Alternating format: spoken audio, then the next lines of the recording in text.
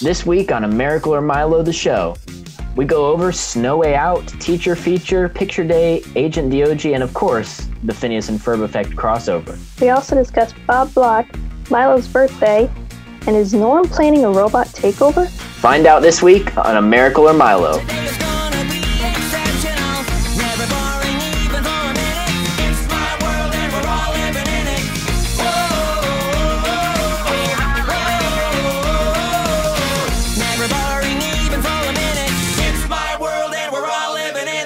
Hello, everyone, and welcome to the Miracle or Milo podcast, the podcast for all things Phineas and Ferb and Milo Murphy's Law on Disney Channel, even though it's currently not airing in the U.S.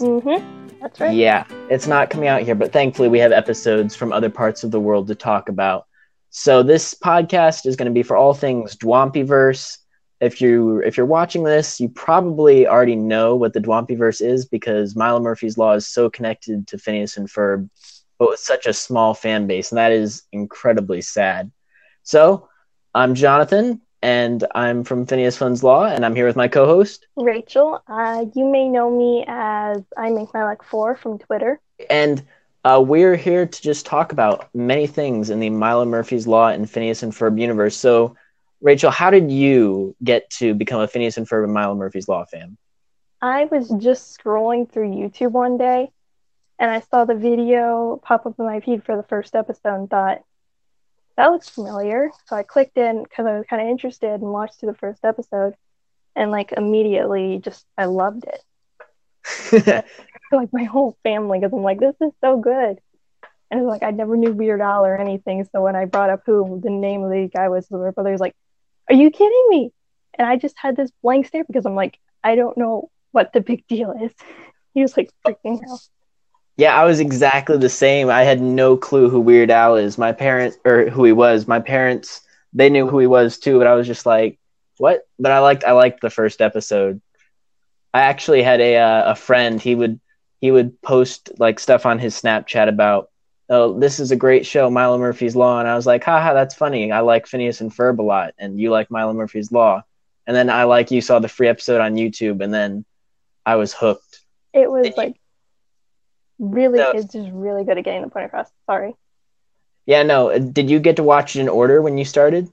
I think I did, because if you mean the whole thing with the Sunny Side Up being mixed up with it, because I watched it online, I didn't have that problem. And no, I mean in story order. Yeah, I think I did, because I ended up just having to watch the clips online at first because we didn't have anything like Disney now. We have it now. So. Yeah, no, I was not so fortunate. I was like, okay, I want to see how this connects to Phineas and Ferb. So I looked up the plot episodes, and it was Missing Milo and Fungus Among Us. So I said, all right, I'll just jump straight into Missing Milo. So I watched the premiere, and then I was like, all right, we'll just go straight. I was so lost. I had no clue what was happening. I think it'd still be fun, but yeah, I would imagine you were lost. Yeah, it was just one of those where it was like, I love it, and I love the style, and I love the whole thing, but I just need to back up. It was going way too fast. Probably had no idea who Cavendish and Dakota were. Yeah, I was trying to imagine, because what I was thinking, because now I know so much, it's hard to kind of go back and think to, well, what was I thinking at that point? I was fascinated by pistachio things, I know, because I was like, oh, live pistachios, that's real. Yeah, my whole family thought that was funny. And when you go and you tell people, because I try to tell people about the show, and talk to them, and then they get to the point where it's and they have to battle these sentient pistachios. They'll stop and they'll give me this look because they're like, what? So let's go ahead and get to our first segment, episode of the week. So this week's episode of the week is actually going to be going the extra Milo, because today is a special holiday. What is it? It is Milo's 2-year anniversary. That's right. So it's Milo's 2-year anniversary. We're actually recording on his birthday, even though you won't be hearing this until a little bit later. So going the extra Milo was the first episode. We kind of touched on it earlier, but what a fantastic start to the show. It catches your attention, doesn't it? Yeah, I was curious the whole way around because I was like, why are they being so cryptic? But at the same time, I'm just having fun listening to Milo and everything he says, pretty much, and the way he says it. Yeah, I think like the whole with what they did with the opening before the theme song. I thought that was really smart because it let you kind of, get to know the characters. Whereas with Phineas and Ferb, it was just the theme song and everything's there. Versus Milo, you get a little 2-minute nutshell of the premise before, you get to the theme song. Speaking of a theme song, I played that so many times the first time I heard it and watched through all the animation because that was so amazing to me. It is an amazing theme song. Oh my goodness, the animation! Like I think it's definitely at least in my top 3 theme songs, if not the top. I kept like going back and looking at all the characters because I was wondering how some of them would come into play. Yeah, there's so much to look at there. I think almost every major plot point from the season is touched on within the opening credits. I know we got hints, just episodes in it, or in a poster at least, kind of to me of like a future episodes, like Diana Lost Codes, which was cool to me, but yeah, kind of getting off a little bit there. Just because now that we're in season 2, it's like, okay, well now some of the things that the characters did, even in the title sequence. Like I think Amanda's apprehension towards Milo has definitely cooled. The title sequence, something breaks and she's just like totally afraid, but not so much now. Yeah, and that is one of my favorite developments for a character so far. For sure. Yeah, I think it's really cool, and I hope if this show does get a season 3 that they do a theme song update for the animation to kind of, match where the show is. That would be awesome.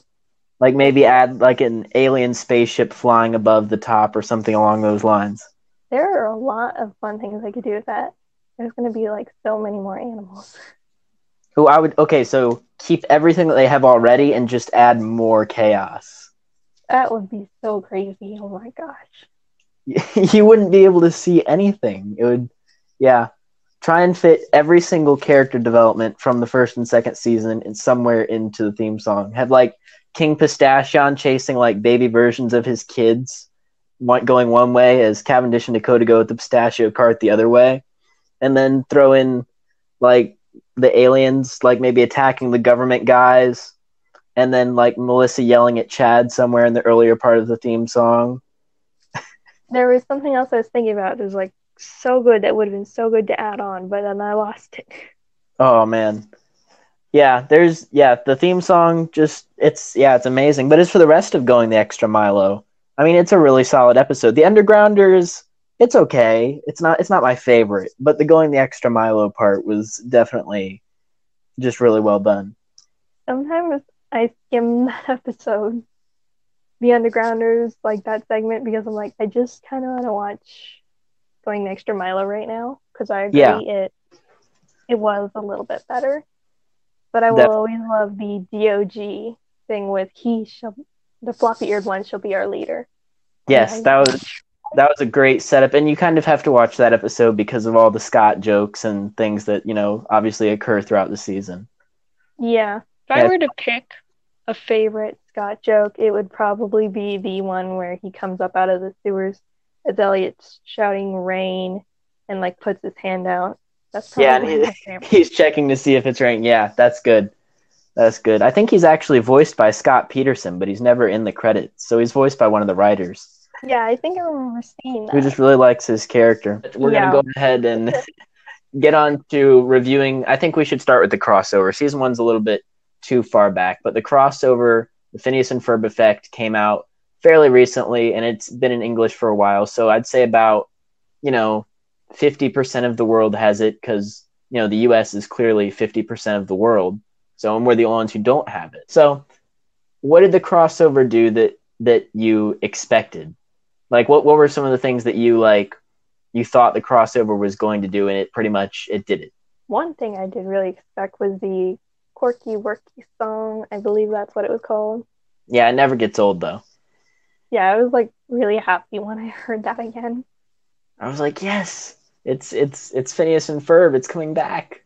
Even though at that point they'd already been in it for a good while. And then they devoted most of the actual building of the robot to just like essentially like 3 cuts and then all done. Like bum bum bum, and then the end.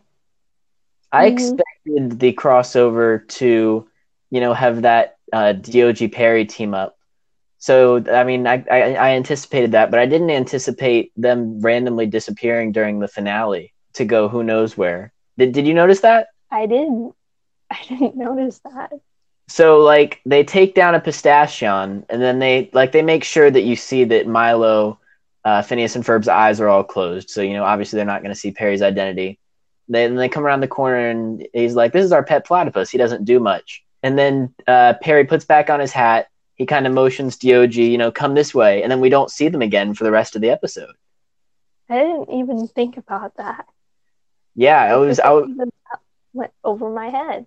I thought that was like a total lead-in to Dioji's going to become an agent, but I'm just like, well, where did Perry? Did he not want to fight more pistachios? Did he just? Where's Perry? Yes, that is the question that I was asking. A lot of people were asking that throughout most of that episode. Yeah, like during pressure. People were like, why didn't he go after Doofenshmirtz? Because that seems like something he'd do or something like that. Like, he didn't even react. Perry, he didn't go with Cavendish and Dakota either. He must have just like stayed at the time machine. But then we see him come in for the final battle at the end with them. So like, I want to know that. I feel like something got left out there. The island they landed on probably had some like little Alka hangout set up, and he was just kind of chilling there with maybe Carl and Major Monogram for a bit. Yeah, that sounds. Major Monogram was getting in his trip to Bora Bora a little bit early. It kind of makes me think of, I can't remember what the episode was, but where Candace had the bad luck charm. That's what it made me think of. Oh yeah, the Hawaii one. Yeah. I was thinking of Act Your Age, where you see him. He's like, he's on the island, and he's like, "Oh, I'm just relaxing." Maybe he was testing out his relaxation spot. Yeah, that's what they're doing now. They're just sitting on the beach on lawn chairs, relaxing, waiting for everyone to work out their issues so they can go fight off the Pistachian army. Exactly. Perry, you could just read it in Perry's face. He's like, y'all have issues. Yes. Yeah, so that was definitely, I expected from the crossover a role that was significant for Isabella. That didn't happen. That was probably the most upsetting part to me. Yay, there she is. Now she's going to get this cool part and everything. I thought it was going to be really exciting, and she just didn't get that much. I mean, she got the brief moment with Phineas. And then, the next time you see her, Milo's like, "Thanks, Isabella." I'm like, dude, you're good with names. I can't remember people's names if I've only heard them one time and it was somebody else's conversation. I'm not surprised with Milo there. Like, he's prepared for everything. So he's prepared. He's got her name prepared. Yeah, that's impressive. I would be like, you just saved my life. Don't remember your name, but thank you very much. I'd probably be the Yeah, same. no, but and then she turns into a human plant, and then they give her this brief like realization moment at the end when she turns back into a human.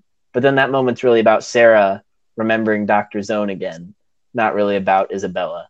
Yeah, that one was another one. And then Phineas doesn't go and like check to see if she's okay. That seemed out of character.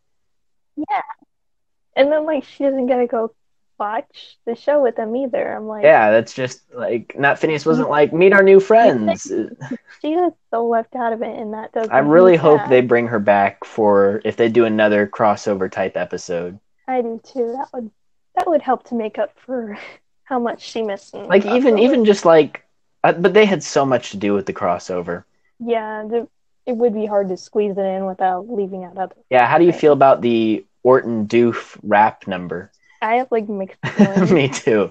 I think I liked the earlier part of the song better. Well, it was more melodic. I liked it, and I loved Jermaine Clement singing. I was so happy that he got to sing. I just like how Milo Doof picks up the ukulele, starts playing, and he's like, "Oh, you're just gonna play it, okay?" And then just goes. That was really well boarded. That whole song, and like it was good animating and everything, but like when you get to the part towards the end with the spears and everything, I know I pointed this out before to you, Orton having 3 hands. Yes, at the very end.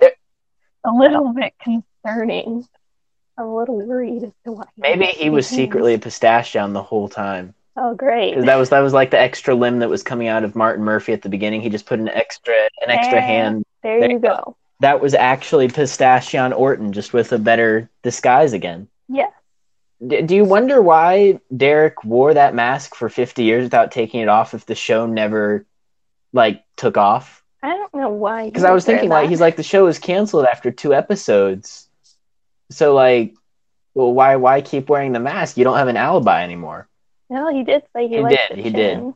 That was another animation highlight, was him taking off the mask. That has some of the funniest screenshots I can tell already. But I think overall the crossover pressure was definitely, I think, the best boarded part. That and the end battle with the pistachions, the final attack. Yeah, a lot of the episode, I know it felt kind of rushed in some ways, but once you get to the end battle, it's an epic finale. Like, they pull out all the stops. And my favorite line in the whole episode is when life crushes your lemons, use a radioactive watermelon to recharge your exosuit. That is something I would want on like a shirt. Yes, that definitely. And just the music kicks in right after they say that, and they just take down Derek, and yeah, epic stuff. I sit through that whole episode a lot of the time, looking forward to that scene. Yeah, I think I touched on this a little bit on Twitter, but the music from the crossover was also not just the songs, but like the actual score. It was very epic. Yeah, they know how to get you excited when they need you. Yeah, definitely. I was not expecting the line about hey Ferb, look, remember that's Vanessa's dad, in the middle of all of the crazy finale. That came out of nowhere. It made me kind of happy. Oh, for sure. But it was just one of those where I was like, I was not expecting, because, I was like, okay, if they're going to forget about Isabella, but now we're going to remember that Ferb likes Vanessa. Okay. Yeah, it is funny, and they do bring up the smaller things a lot like that, but I don't know why they'd skim over something as important as Isabella. It just doesn't. I feel like there's a story there that we need to scoop out from the production team. Speaking of Vanessa, her and Norm being absent was also disappointing. Well, I would have loved to have seen, if you threw in the giant floating baby head pistachion, why not throw in a Norm pistachion just to make it make even less sense? I did kind of have an idea though, that like maybe they didn't include him for a reason. This is just hoping.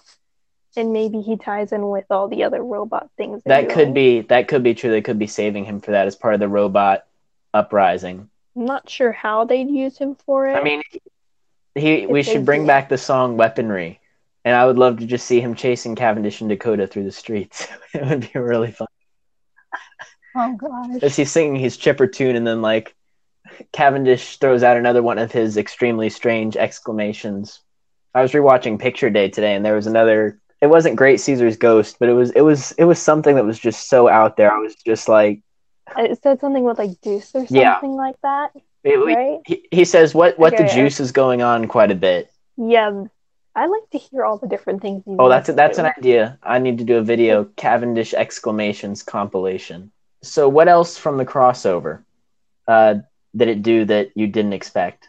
Baljeet in the beginning, or in the Travel Away at My Heart song, the last thing I expected was him to dab, and I was like, me too. I was just like, but it made sense for his character, because he would try to be cool like that, and the whole point is he's totally failing at it. Yeah, I know what you mean. It was just still, it got the point across, but it was still just like, why did you have to do this?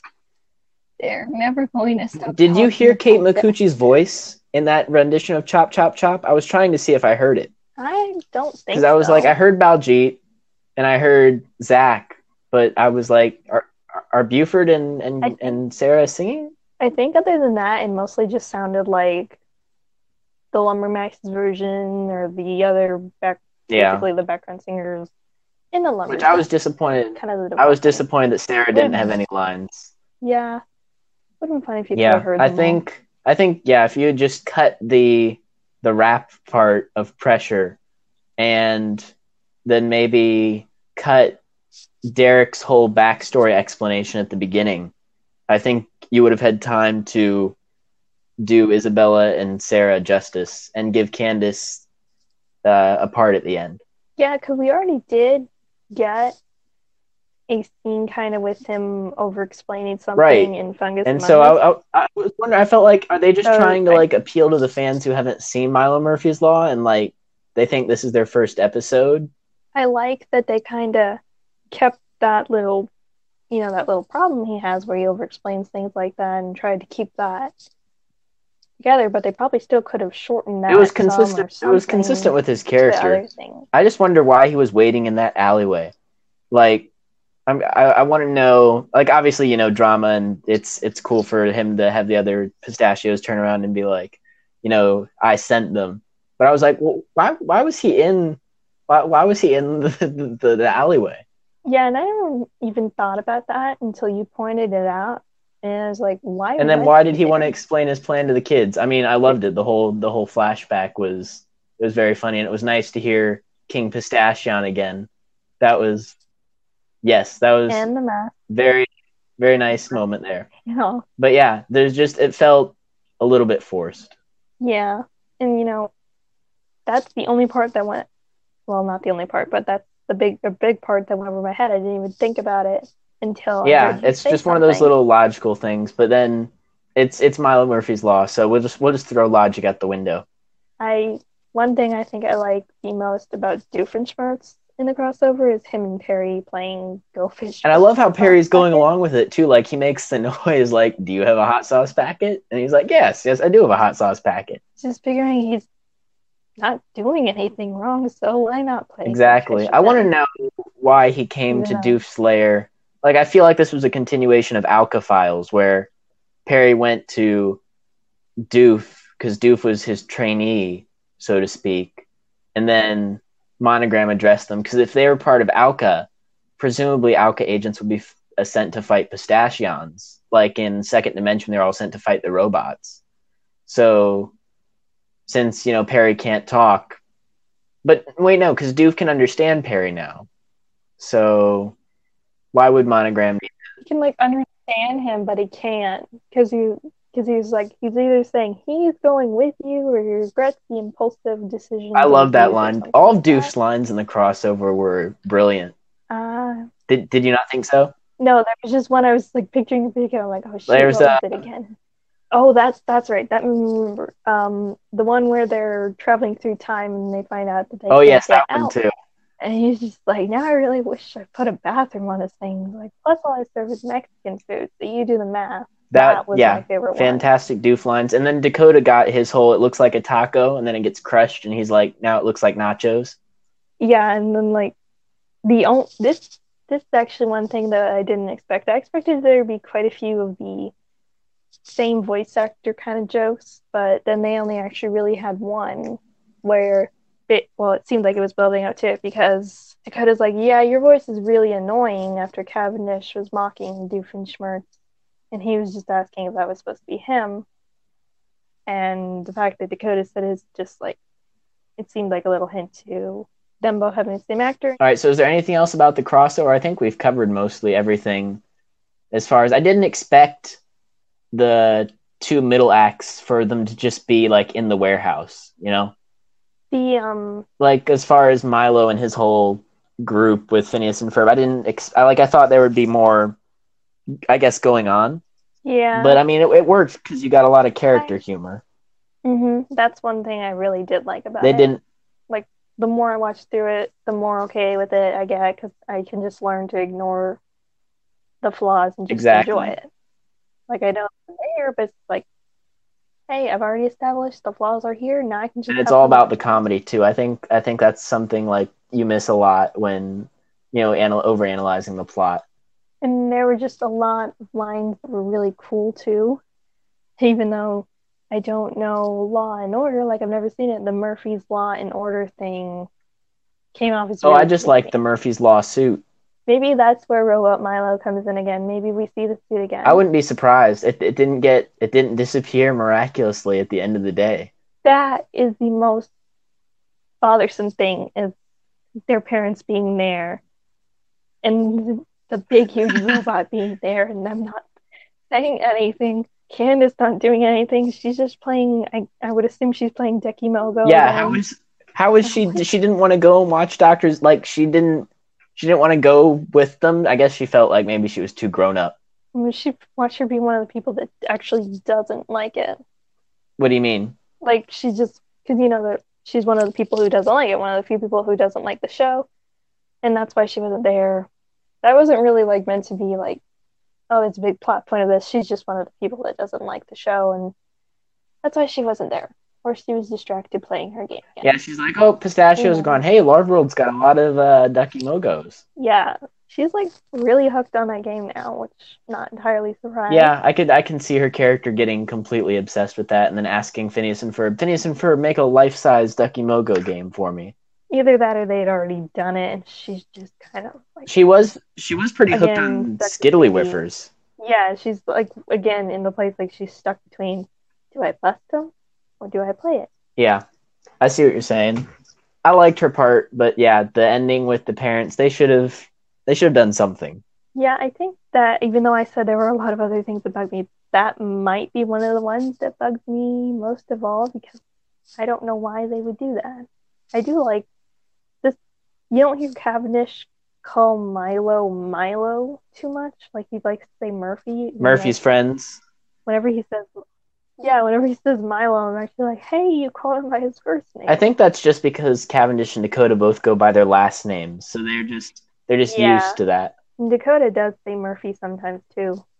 Why don't we ask Murphy about Murphy? Yeah. Or like when you hear him actually say Milo, it feels different. I like how even in the Picture Day episode, Cavendish is just like Murphy's lot. Like he still doesn't know his friends' names. That's why I really like the fan art you did with Dakota kind of like teasing Milo, like, so who's the girl from school? I think like they could have that kind of, friendship if they kind of, brought Cavendish, Dakota, and Milo together more.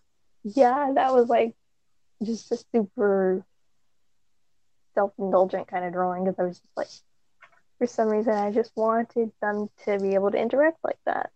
Yeah, I feel like Dakota, like, that fits within his personality too. Yeah, I tried to fit in, and I don't always know if I do, but it's nice to know that did work. So the crossover, yeah, it was really good. The whole thing, it had its flaws, but it was incredibly funny, and the character moments were to die for. You pretty much just have to learn to take the good with the bad, and then you can enjoy it pretty well. Exactly, and that's the whole premise of Milo Murphy's Law. So they're really playing on the fans there. So okay, so we're gonna get into reviewing Snow Way Out and Teacher Feature, which picks up presumably a month or two after the crossover is over. So the first thing from this episode is that it's a repeat of the pilot, or at least in premise, which I really love. Yeah, that part was nostalgic and fun to me, and it actually put an exciting twist on it too. Yeah, because it was really cool to see, the same, like, shot for shot. Ashley Michelle Simpson did a really good job of matching Dan's boards from the original, which I thought, like, what a cool task. Like, you have to be like, you get to redraw essentially the original boards from the first episode. Like, what an honor. I think that'd be pretty fun to do. So Cavendish and Dakota got fired. Yeah, and that part I was like, listening to it was like kind of fun and enjoyable to watch, but then when like Mr. Block said the thing, it was like, and this is his character, so I get it, where he's like saying he doesn't even have to look at them, he's sending them to the past, everything. Yeah, I personally think that their firing was entirely on Dakota. Yeah, that was, because like that. I think it went downhill when he picked the funny stuff to show. Like, I'm not sure why that felt a little bit out of character for him. Like I get he's going for the joke, but like it did kind of feel like that, but at the same time it seems like something you do, so I don't know why it feels that way. It's one of those where I was like, but don't you want to keep your job at the time travel? Maybe he just hated. I mean, he got kind of tense in that last argument. Maybe that goofy video was like his way of kind of relaxing himself, trying to keep himself. Yeah, maybe because that presumably if they're not on time travel missions, he's not saving Cavendish's life every 2 seconds. And something does happen though, and then he doesn't have the means of time travel, so that's the other thing. Okay, here's a brief thing about time travel, right? So they're talking at the beginning, like, obviously the timeline's reset from the crossover, and so he's like, Mr. Block doesn't know what we did. But then, like, how would the Time Travel Bureau ever know if they did anything? Because, like, if they saved the pistachios, wouldn't he just be like, pistachios have always been around? Now, like, what was your job? Like, how would you measure what people got done unless you had lead lined everything? That is confusing. I never even So thought I about think that. somebody had said like Mr. Block should be wearing like his outfit should be part lead so he can remember old timelines, like Elliot in World Without Milo. I feel like Yeah, Mr. Block is secretly like he knows everything that Cavendish and Dakota have done, and he's just playing them because he thinks it's really funny. he's such a joker. Yeah, yeah, they Like did say in Dakota Missing said. Milo, Mr. Block's such a joker. Yeah, maybe that's the truth. I could actually see that in one way and not see it in another because I'm like, I kind of want to believe he's better than that. He has done things along those lines in terms of how he treats those two. He's broken time travel rules. I love how fast and loose the time travel rules are, like not crossing your own timelines.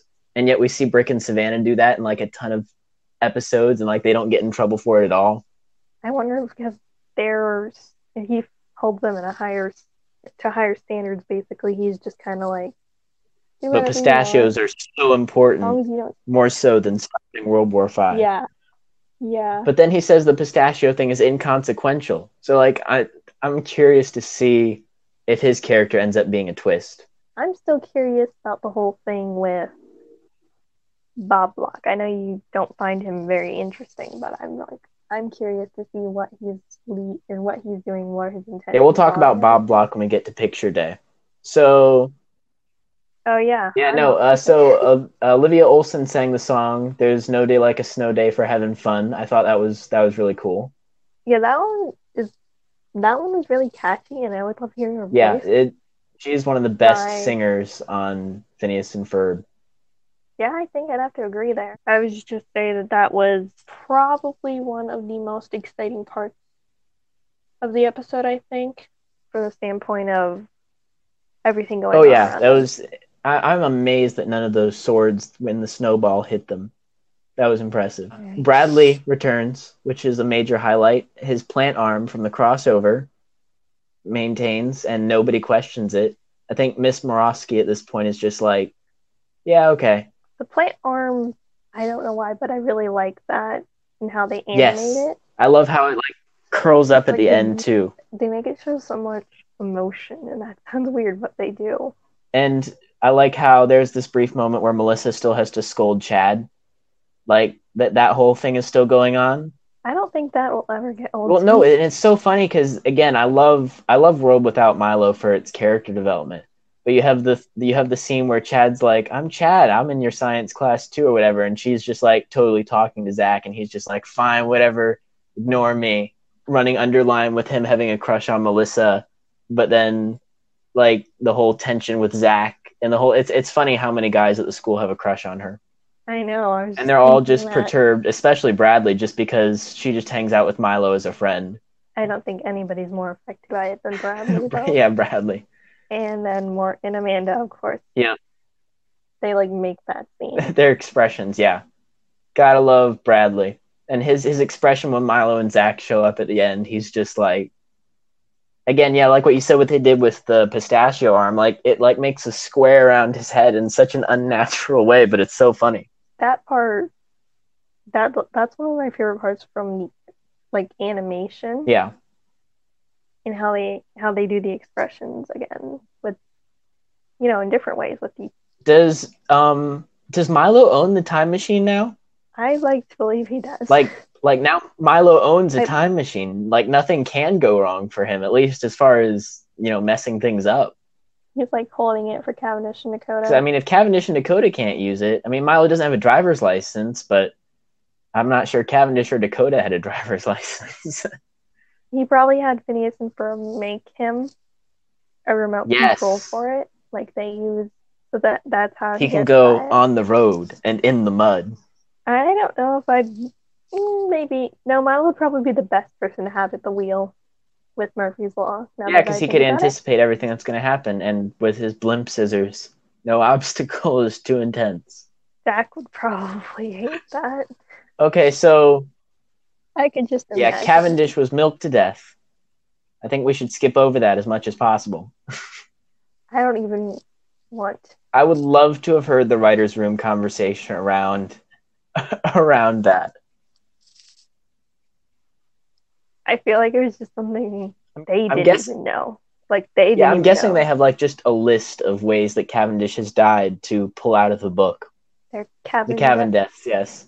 chart. Did you if you remember from the Isle of Dakota's montage, there's one where Cavendish, his head blows up on the moon because he walks outside without the helmet on. Yeah. I feel like that was a scene from the mission where they blew up Earth's second moon. So he went back and he saved Cavendish, but in exchange they blew Earth's up second moon. Earth's second moon. That's what I'm thinking. I think that's less of a sacrifice made. Yeah, no, we didn't really need a second moon, you know? It's funny that never showed up in ancient... that must have been like a far back time travel mission. Because like there's no recordings in any of the stonework that we've seen of a second moon. You know, that fits into the whole space thing. Maybe it's something they'll cover when it comes to the That's aliens. true. They could bring that back up. The smallest lines have been brought back before. That would be an interesting one to see. Okay, so aliens. We've been trying to warn them all along. Then, oh well, let's get nachos. How are they going to warn us if they didn't speak English? I have no clue. Yeah, I don't think they were trying hard enough because, like, we only saw them twice last season. So what have they been doing? Maybe they were looking for one of the mustaches to be able to translate what they're saying. That's true. Yeah, they could have Meep's translation mustaches. I noticed the one alien from later in the season, she just speaks English perfectly, and so do her assistants. Maybe that has to do with them being able to transform. That's true. If they can transform, they could probably learn other languages fairly quickly. Obviously, they don't have to hold their breath for that one. Yeah, do you think that the Cavan Perry is those two aliens? I think it is. That's the most logical. It just, the only thing that makes me question that is the egg on the ground. But I guess we can get to that later. I don't want to know. Let's rename the podcast Aliens Want Nachos. There we go. That's it. That sounds good to me. Yeah, nachos sounds good. This is good. Okay, so that's No Way Out for you. Teacher feature. Scott the Undergrounder returns, which is good because he needed an episode. I did like that he got another episode, but I think I prefer Snow Way Out. Me too. I feel like the entire obsession with making Mrs. Morosky like be in love with the desk was just to have the joke about I almost dropped its drawers. I feel like that was the entire reason they set up that whole thing. Milo Murphy's Law's strange obsession with pairing humans and inanimate objects just like reached its peak. Yeah, you brought back Mildred, and Mildred somehow got back to Scott's place at the end. Yeah, and then I don't know what he called the other one, but I think it was like an. I want to say it was like Cynthia. Model. Like old lady names, Mildred and Cynthia. There was one. I think I liked it the most towards the ending of that episode. Like I can't remember what it was, but there was something towards the end that I really liked. You can put a suit on an undergrounder, but that doesn't make him a desk. Maybe. And then Melissa's like, "Yeah, that's what we learned today." Okay, that was probably it. So, do you want to buy a Pancho Sansa? I don't know. Show your Milo Murphy's Law spirit by wearing Pancho Sansa around. Okay, yes, it's to show my Milo Murphy's Law spirit. And people ask you, why are you wearing a poncho? And you can be like, this is Pancho Sansa. And then they can awkwardly walk away. Or I could just, be carrying around little postcards or something with information about Milo Murphy's Law and be like, here you go, read about it. Now go buy your own. This will explain everything. You just have to watch through, maybe 30-some episodes of a TV show. Only 9 hours. A little more. A little less. I just remember the part I really, really liked, though. And it wasn't towards the end. It was closer to the beginning and the middle. Was the part where he tries to dress up for the date and comes out, and it's kind of just a mess. And he's dancing and everything, and they're all just trying to get him to stop, and he's not stopping, and them all screaming in unison, and Beauty going home because he's He That can't could have handle gone it too anymore. long, but it was perfectly timed. It was absolutely hilarious. It was like the peach thing to me. Like that could have gone too long too, but then they stopped it. And the way they stopped it was even better because it was kind of abrupt. I'm like, Yeah, I the love coming that. up song was a highlight too. I really liked that song. I like mixed. You're mixed on that one? Kind of like that one. Yeah, kind of like that one. Just it doesn't. It's not exactly anything special to me, but I did kind of like it. I thought it was nice and catchy, and the whole montage with him going on the mock dates was very funny. Yeah, I did like the mock date. He puts mustard on the menu and eats it. I like when he tries to pull out the chair for Milo and he moves it over and then he sits in it. I like how it easily could have been Melissa helping him, but no, he decided to put the wig on Milo. She's a delicate flower. And I like how Zach he actually takes the time to dress up as a butler for the whole thing. And Scott, they're just like, yeah, okay, you can wear the banana for the tie. We'll start easy. That made me think the butler thing, Milo at the restaurant. I like Milo at the restaurant and Pip pip. him pulling. What? Yes, Something about Weird Al doing a British accent was so funny. that was another highlight. So this may not have been my favorite one, but it still had a lot of different little highlights in it. And I liked how Miss Morosky at the end, like she didn't like they made it seem throughout the episode like she was glossing over the things Scott said, like my last date was with the milk carton, but then in the end she's like, oh no, yeah, he had to specify not to grill steak on a toilet. He's a wacko. I appreciated that. Yeah, they didn't just throw it under the bus or ignore it or anything like that. Like she may be crazy over her death, which may not seem entirely sane, but she knows when it's too far. Yeah. She knows when something's too far. All right, so that was a teacher feature. So I guess we should get on to picture day and AGIENT DOG. I literally just put that one as Agent DOG because I'm like, I don't. It took me so long to figure out how to print, and I was like, oh, okay. I see what they did there. So picture day, we got Chad and Mort teaming up again, which was nice. That was fun to see. His comment about bagels reminded me of some meme or something I'd seen a while ago. Or Vine. Of what? Some Vine or something I'd seen a while ago, and that's all I could think of. He's like a bagel, and there was something I can't remember the context, but he's talking about bagels. So I was like, oh, are you referencing Vines now? But no, he just wanted a Every bagel. time, like I think of bagel, I think of that dumb joke, like what do you call seagulls when they fly over the bay? They're bagels. Like that's my association with the word bagel. I have never heard that before. Yeah, that was. Yeah, I guess that's a Florida joke because we're all near the ocean and stuff. I was just gonna say in the beginning, a picture day, I really like Milo's mom just kind of getting excited over him gushing everything, and I just thought it was a nice, sweet moment. Yeah, I like how she had, all the pictures, and I was like, yeah, well, at least they got my good ear. Something just clicked with me, but it's not important to this. I just like froze for a second. I really appreciated the joke where Zach walks in and they're just like, what happened to your hair? And he's just like, my mom. I was just like, yes, I could relate to that because moms love to do up boys' hair for school picture. That's just a thing. Yeah, I've never actually had to experience that. Yeah, I would hope not.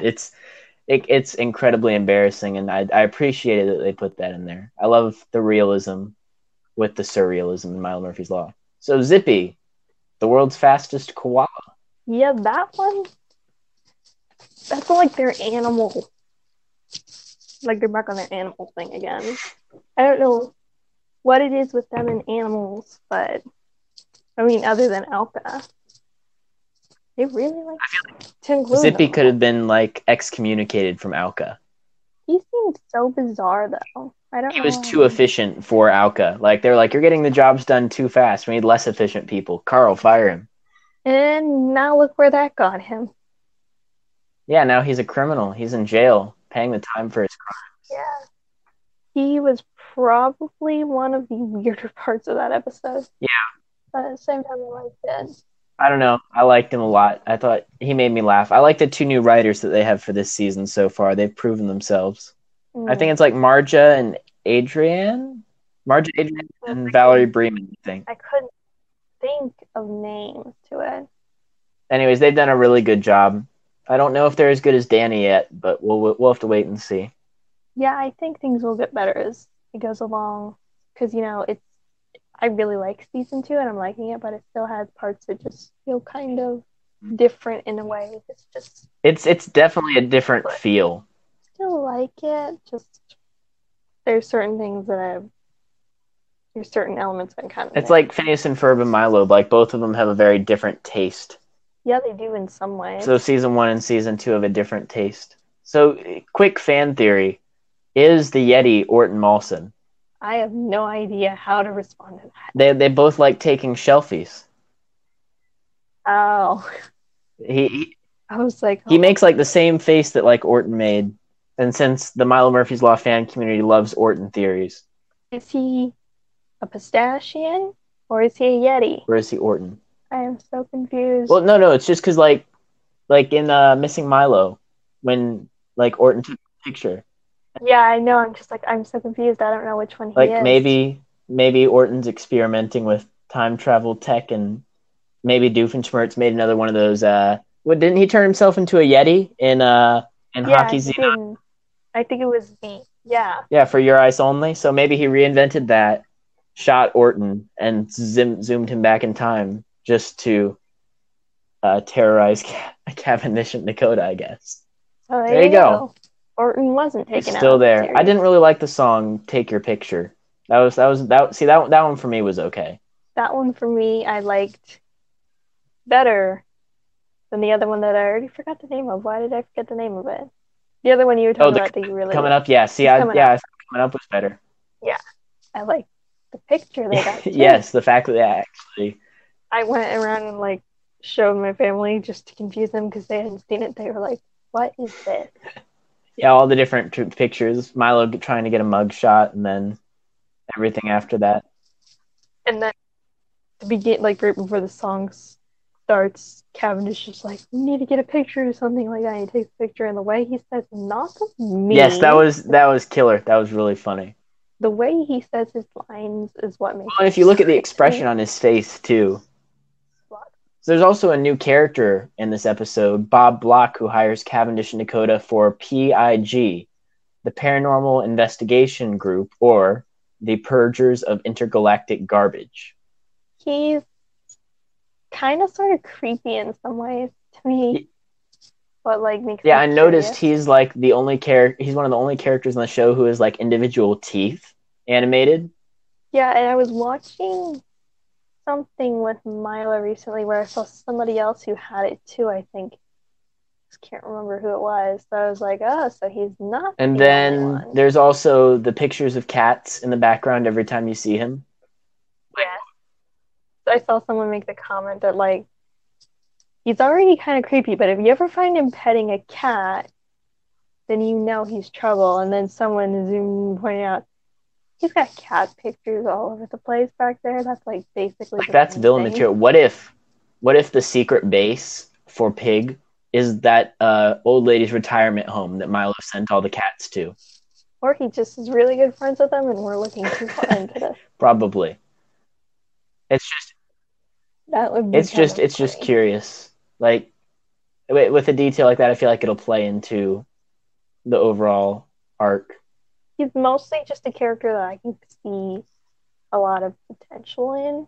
That makes him seem interesting to me. Like that tends to be the main, or a lot of the time for newer characters, the main thing that gets my attention on them is that I can see they're gonna go somewhere interesting, or they can go somewhere really. Yeah, like when he was like, he shows the Cavendish and Dakota show him the picture of Milo, and he's like, "All right, I'll bite. Who's the kid?" Whereas Mr. Block. No, that's funny because Mr. Block did the same thing. He's like, disregarding your complete, refusal of orders, is there anything else that you found, of interest tonight? Both of them are willing to bite into whatever Cavendish and Dakota are selling. I think that's funny. I just realized that.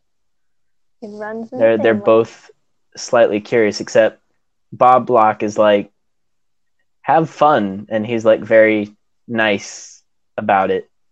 That's one of the things that makes him His eyes are a suspicious. creepy shade of green too. I never even like looked I that want to say closely. I think they're green. I don't know. His whole appearance is very off-putting. I agree with you there, but I just feel like he's not as like every time during the first season when I saw Mr. Block come on screen, like I just prepared myself to laugh because I knew I would because he's just absolutely hilarious. Yeah, because Bob Block hasn't made me laugh as much as he has just made me really curious. Usually the things that make me laugh aren't what he says, it's what Cavendish and Dakota say or do in Yeah. response. Also, there's But that brief scene later where you see that Cavendish and Dakota went to training with Bob Block. Did you see that? yeah, I did see that. I was like, okay, so maybe they're on good terms. Maybe.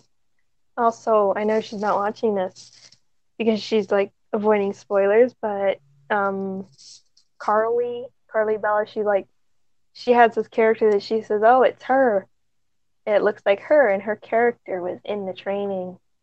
So Carly Bella is a time traveler, or not time traveler. She is a PIG. Employee. That's really cool. Yeah, I did not know that. so I'll have to look for it. she'll she'll get to see that when she We watches need to through it. petition to get all of the hardcore Milo Murphy's Law fans into an episode. It'd be kind of cool to be in an Like episode, the but like Pace Makes Waste, there are so many extras in that race scene. Like yeah, they're just like, it's like they did designs. It's like just make it a little cameo. We'll all send in pictures. one of my favorite things to look for in big crowds like that is the repeats because there's almost always repeats. They can't always Oh, help there's that. Sometimes it's a mistake they just have. I saw actually not a lot of them in there. Yeah, that was incredibly impressive. There were maybe like four, which isn't that much out of that big See, of that's a funny. crowd. I haven't looked that closely to see if there's repeats, but that's interesting. I kind of like to stop and look at the There's clips a lot. certain extras who also appear like more often than others. Like you'll see that one girl who's wearing like the pink sweater vest, like Milo. Oh yeah, she was in the Yeah, bus with her, I think. she's in a lot of stuff. She was like in the plant I was child. surprised if you go back to Teacher Feature when they went to the movie. I was surprised that Josh didn't try and sneak in a Mystery Science Theater 3000 drawing into the movie scene, as far as like the silhouettes of people watching the movie. This is another one of the things that I'm not sure of. He like Mystery Science Theater. It's like these characters that are like watching movies on a screen, but they're like you only see their silhouettes.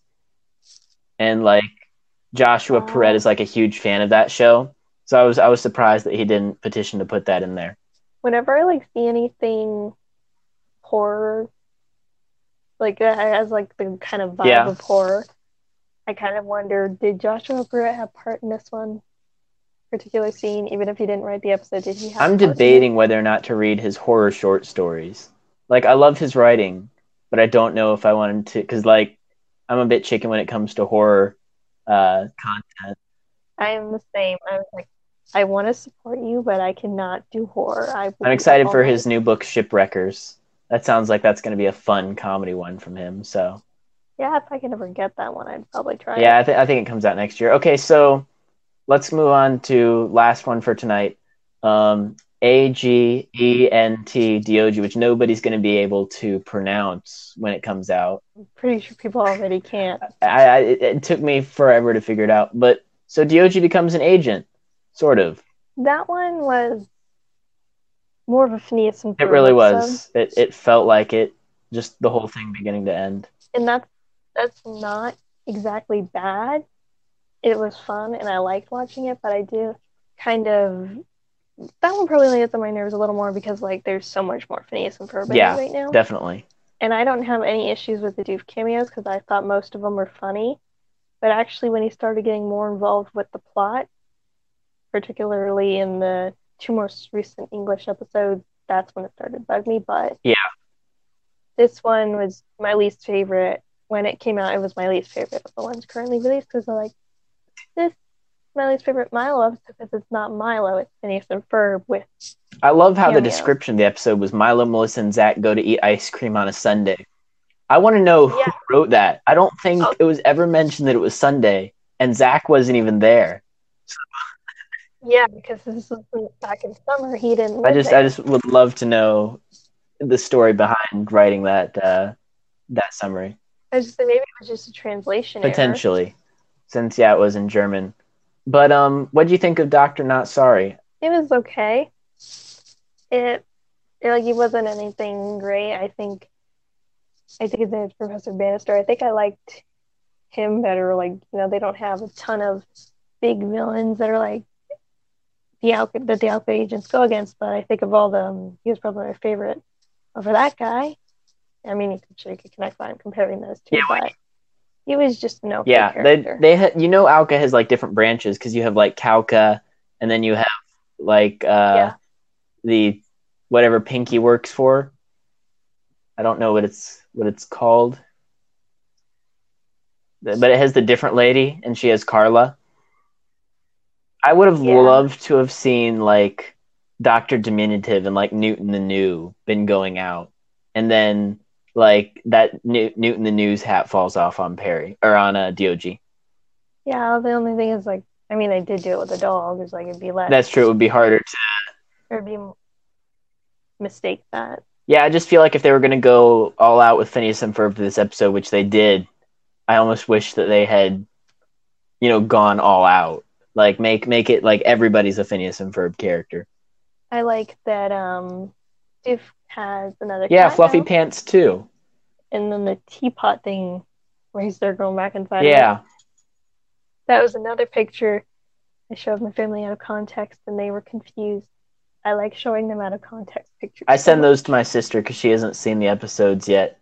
And it's so funny. She's like, Cavendish and Dakota not wearing their regular outfits? What is this? Anarchy. No, but I think the episode, like you said, it was okay. The song wasn't particularly outstanding either. Yeah.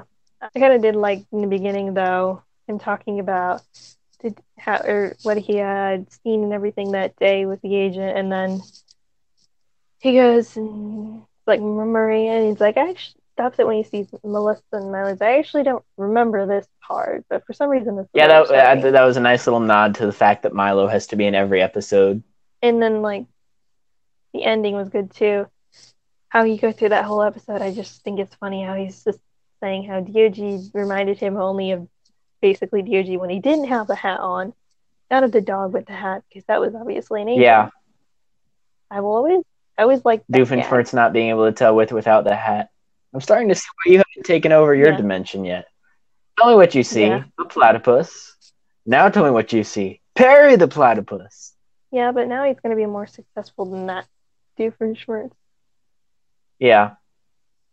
In the future, so I was like, so it did pay off. I think the best parts of this episode were honestly the Monogram and Carl parts. There's the one line where Monogram tells Carl you could learn a lot from him.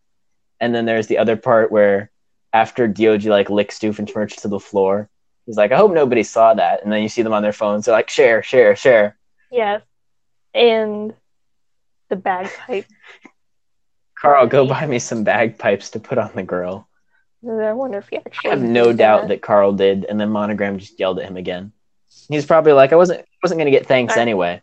Yeah. Sometimes that bugs me about him. Yeah, I really like that they brought back the voice actor for Carl, too. He was one of my favorite Phineas and Ferb characters, so. Yeah. I think it was you. I never got to check this for sure, but like someone said he did Max.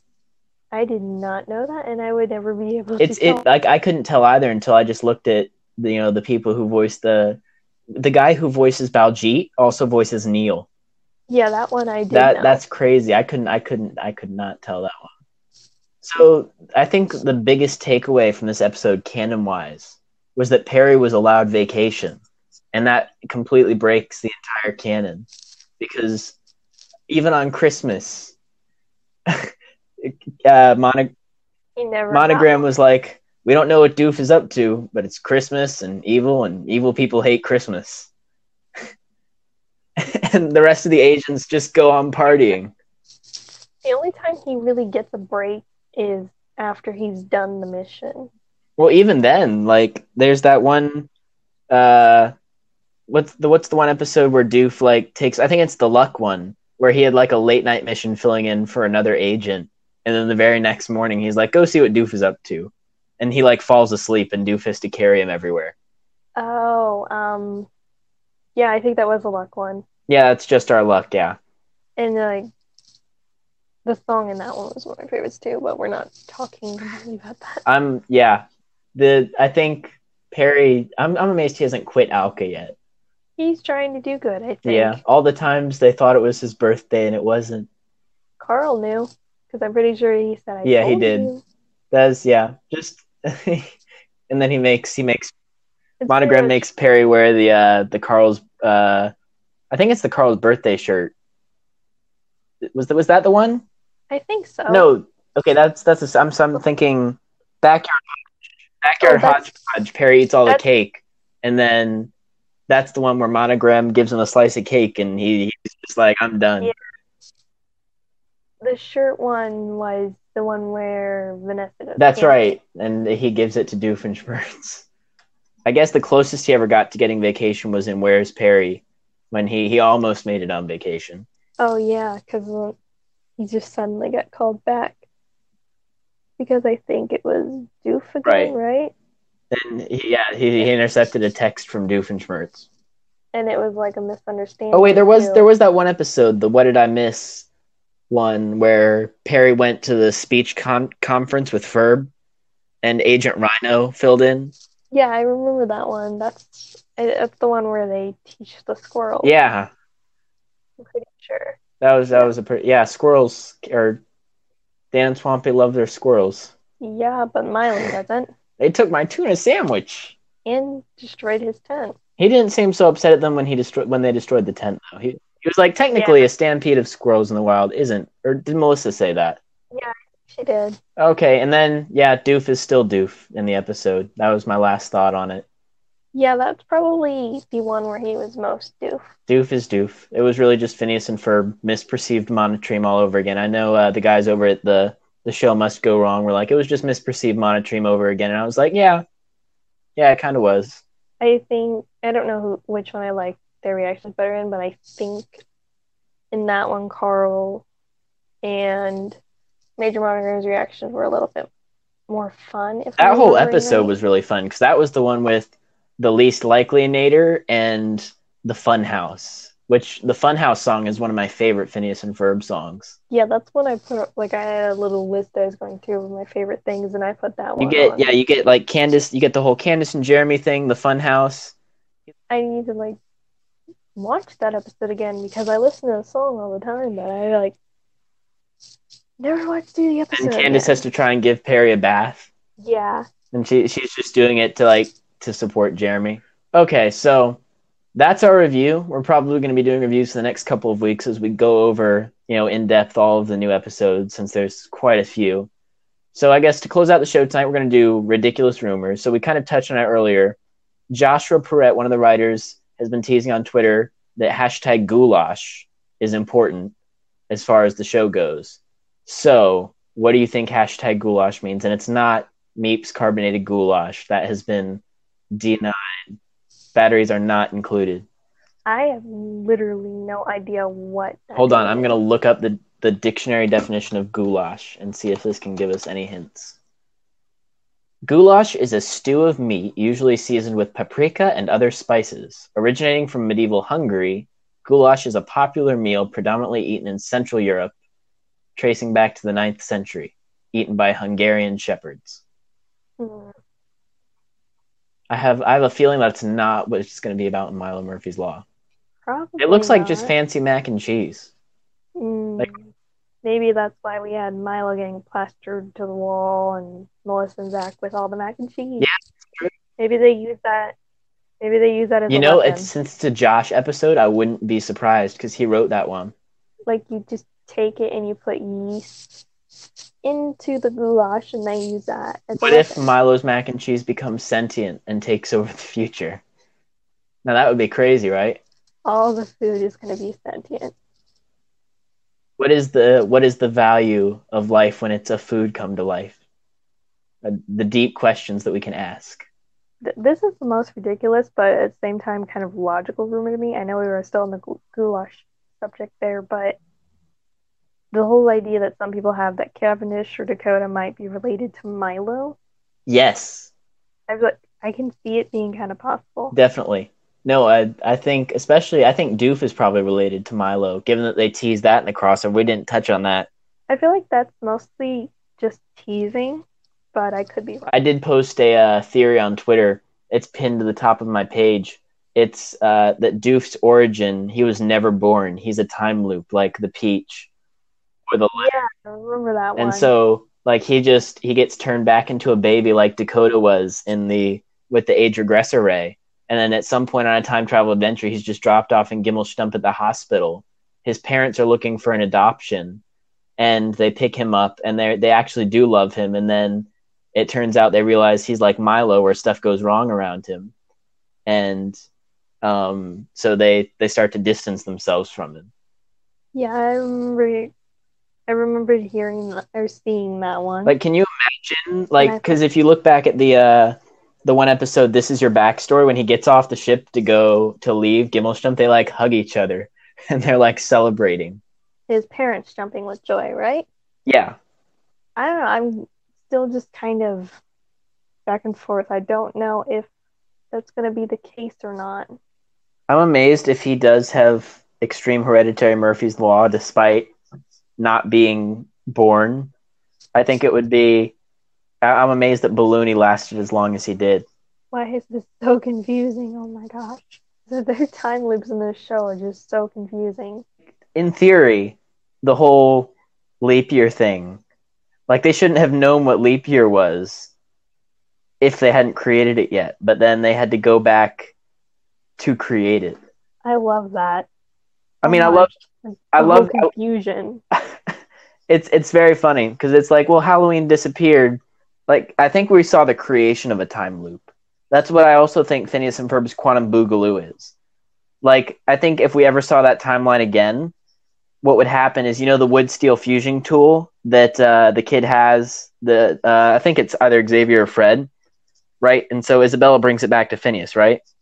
Yeah. So now, every time we see that time loop play through, Isabella just brings him the wood steel fusing tool, and then I think he gives it to Candace's son as like a present. I love these time loops so much.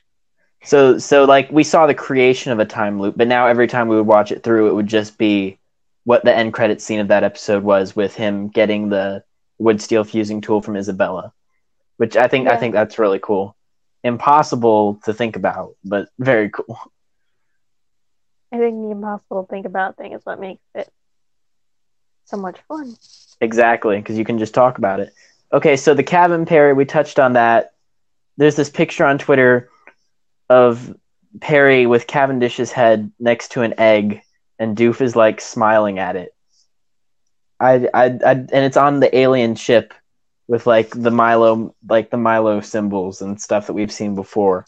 It is still like, well, the funniest and creepiest thing I've seen from them. I think this is from the 45-minute mid-season special. I feel like they're going to do something along the lines of Missing Milo for a mid-season. That would be cool. I like when they get those longer episodes. Yeah, Missing Milo, I think, is my favorite of all of them. It's just so well done, Yeah. Just all the characters get their time to shine.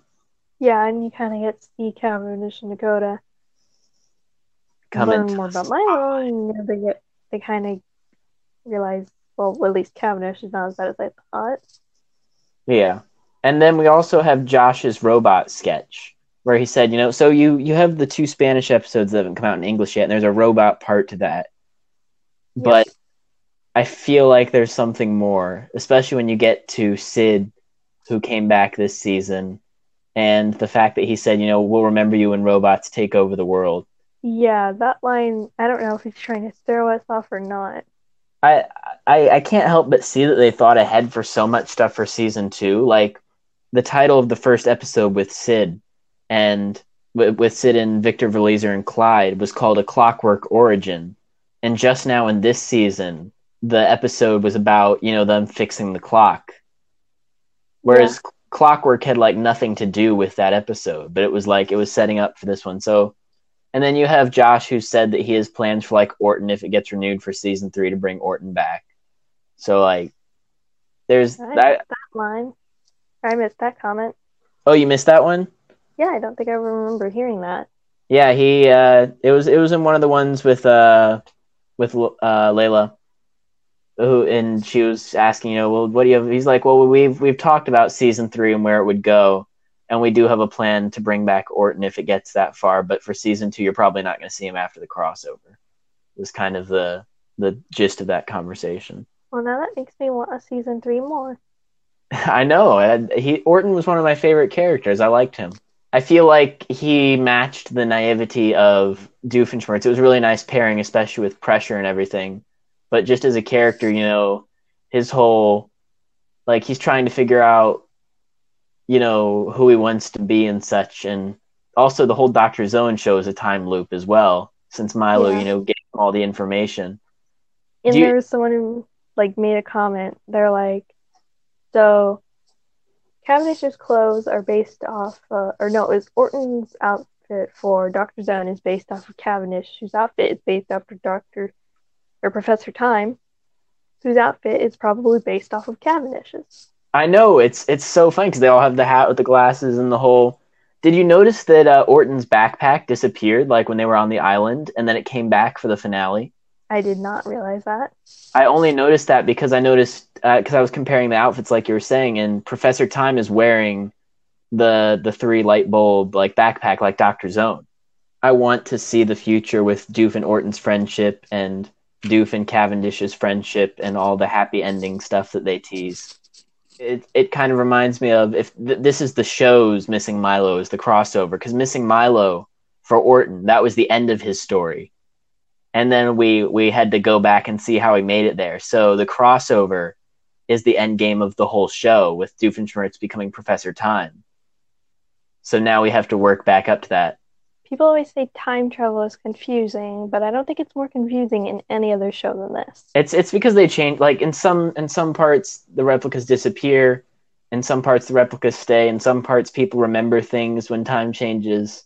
In other parts, people don't remember things when time changes. And Bradley keeping the arm. I think that was just a joke. I don't think that had anything to do with time travel. It was just Bradley being.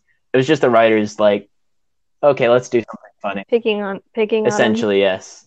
I still think it's gonna go somewhere though. Yeah, I'm excited to see where they go with the arcs. Elliot's only gotten 1 episode. Amanda's gotten a lot more of screen time so far, which I've appreciated. The Amanda episodes are some of my favorites too. Definitely. I love how they've developed her character so far. But we'll get to that more next week and in future episodes of A Miracle or a Milo podcast. And ironically, we went through this entire episode without talking about the line in Snow Way Out where Melissa says A Miracle or a Milo and plugging our own show. So that is impressive. So that concludes our episode for this week. As far as the ridiculous rumors, I think we can all agree that Josh's robot sketch means that Norm is going to try and take over the human race and turn them into humans. I think that's what we can attain from that. That's why they're dropping all the squirrel comments. Exactly, because Norm is run on squirrel power, so the squirrels are gonna force him to. It's gonna be crazy. There's gonna be talking squirrels, robots, aliens, a cabin Perry, and Meep's carbonated goulash that's not Meep's carbonated goulash without batteries, all coming in to make a 45-minute special. That's going to be crazy. Alrighty, everybody, thank you so much for listening to the very first episode of A Miracle or Milo. We hope you enjoyed it, and we'll see you next week. It's my world, and we're all living in it. All credit goes to Fizzy on YouTube for recording the Milo Murphy's Law instrumental theme. The original Milo Murphy's Law theme song is copyright Disney 2018, as well as all the characters and things that we discuss. Any copyrighted content from Milo Murphy's Law in this production is used to enhance our opinions and commentary on the show.